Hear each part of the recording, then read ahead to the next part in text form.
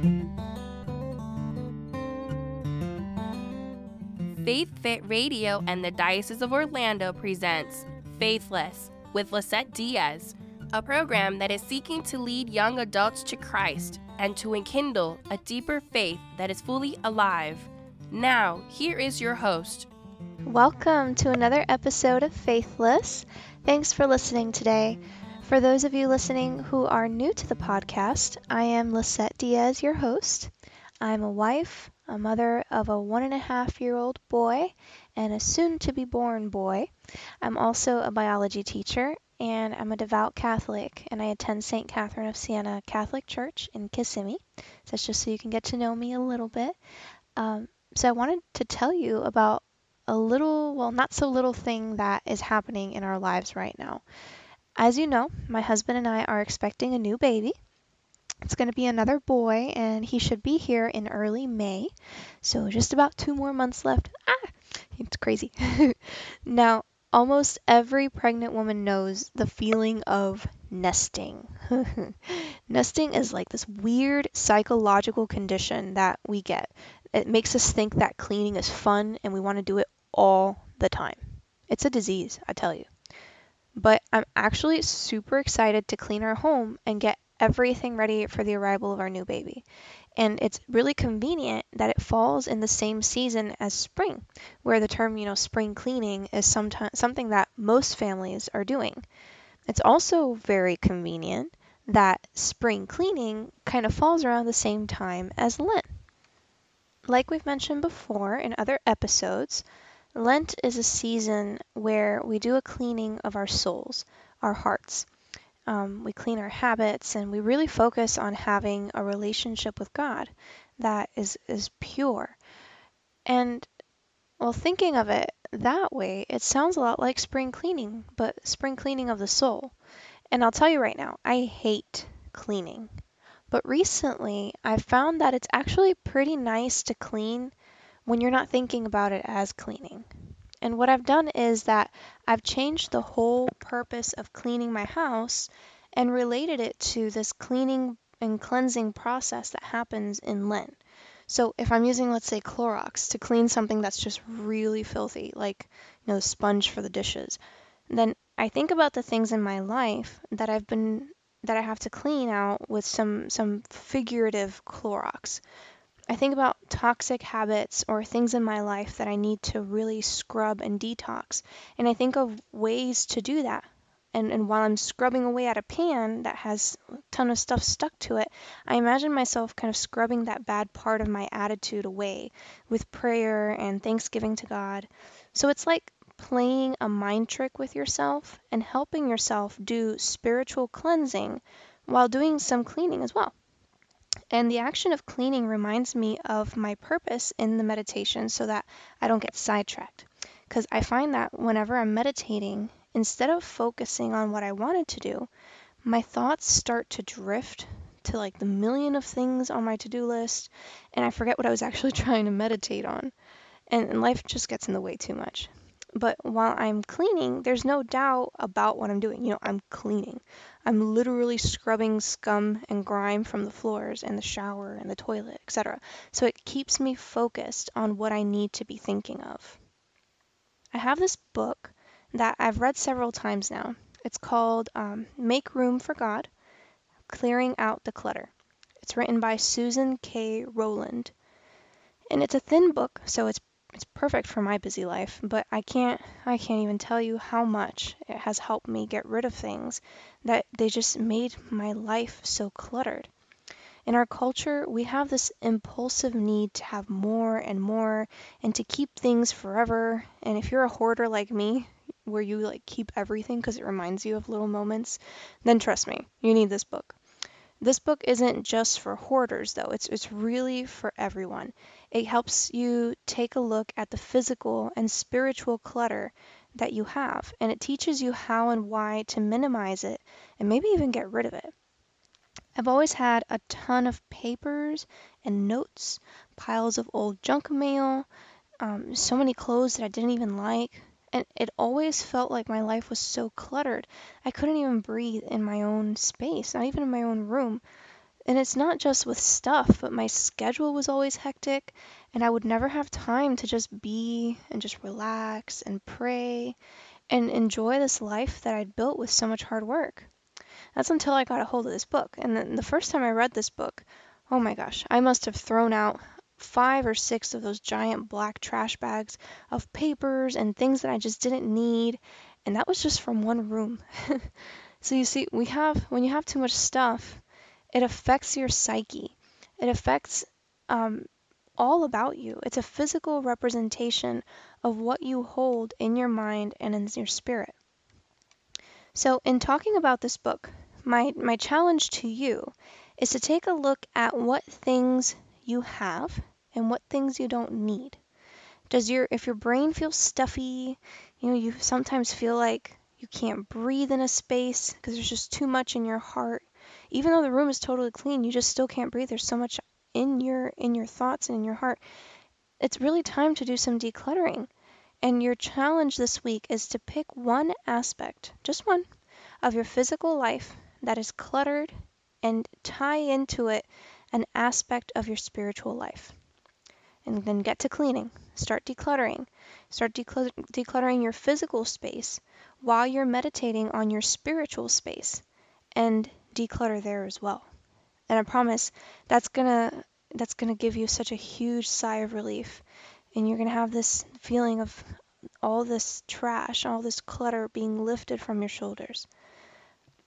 So one other thing I wanted to emphasize today is the power of positivity. I found myself this past week totally depressed, without motivation, kind of laying on the couch like a bum. I had a sick toddler, messy living room. I just kept thinking about how it all was. I felt gross. Everything around me was gross. I was covered in toddler snot. My house was a mess. Still is a mess. I'm working on it. And all these thoughts just kept playing in my head, along with this constant thought of, oh, you have to do this. Your kid is counting on you.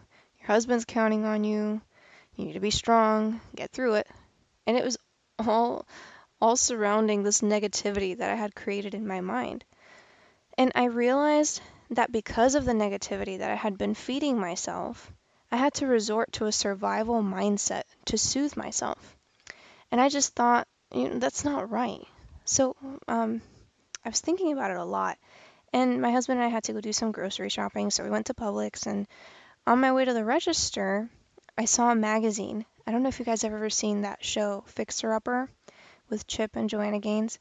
Oh, I love that show. My husband and I love that show.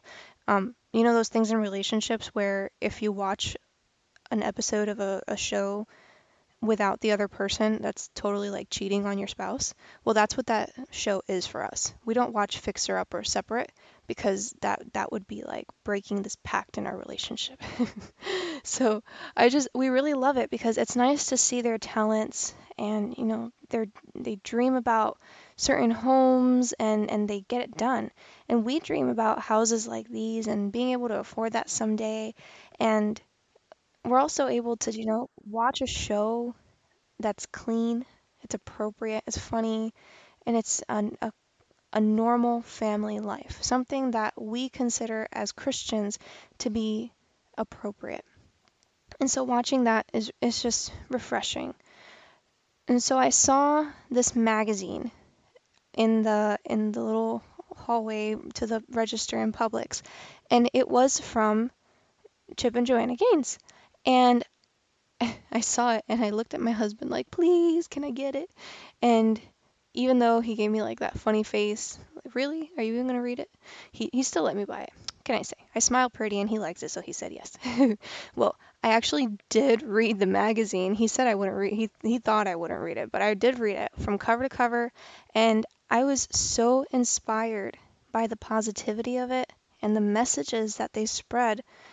They were nothing but good and motivating.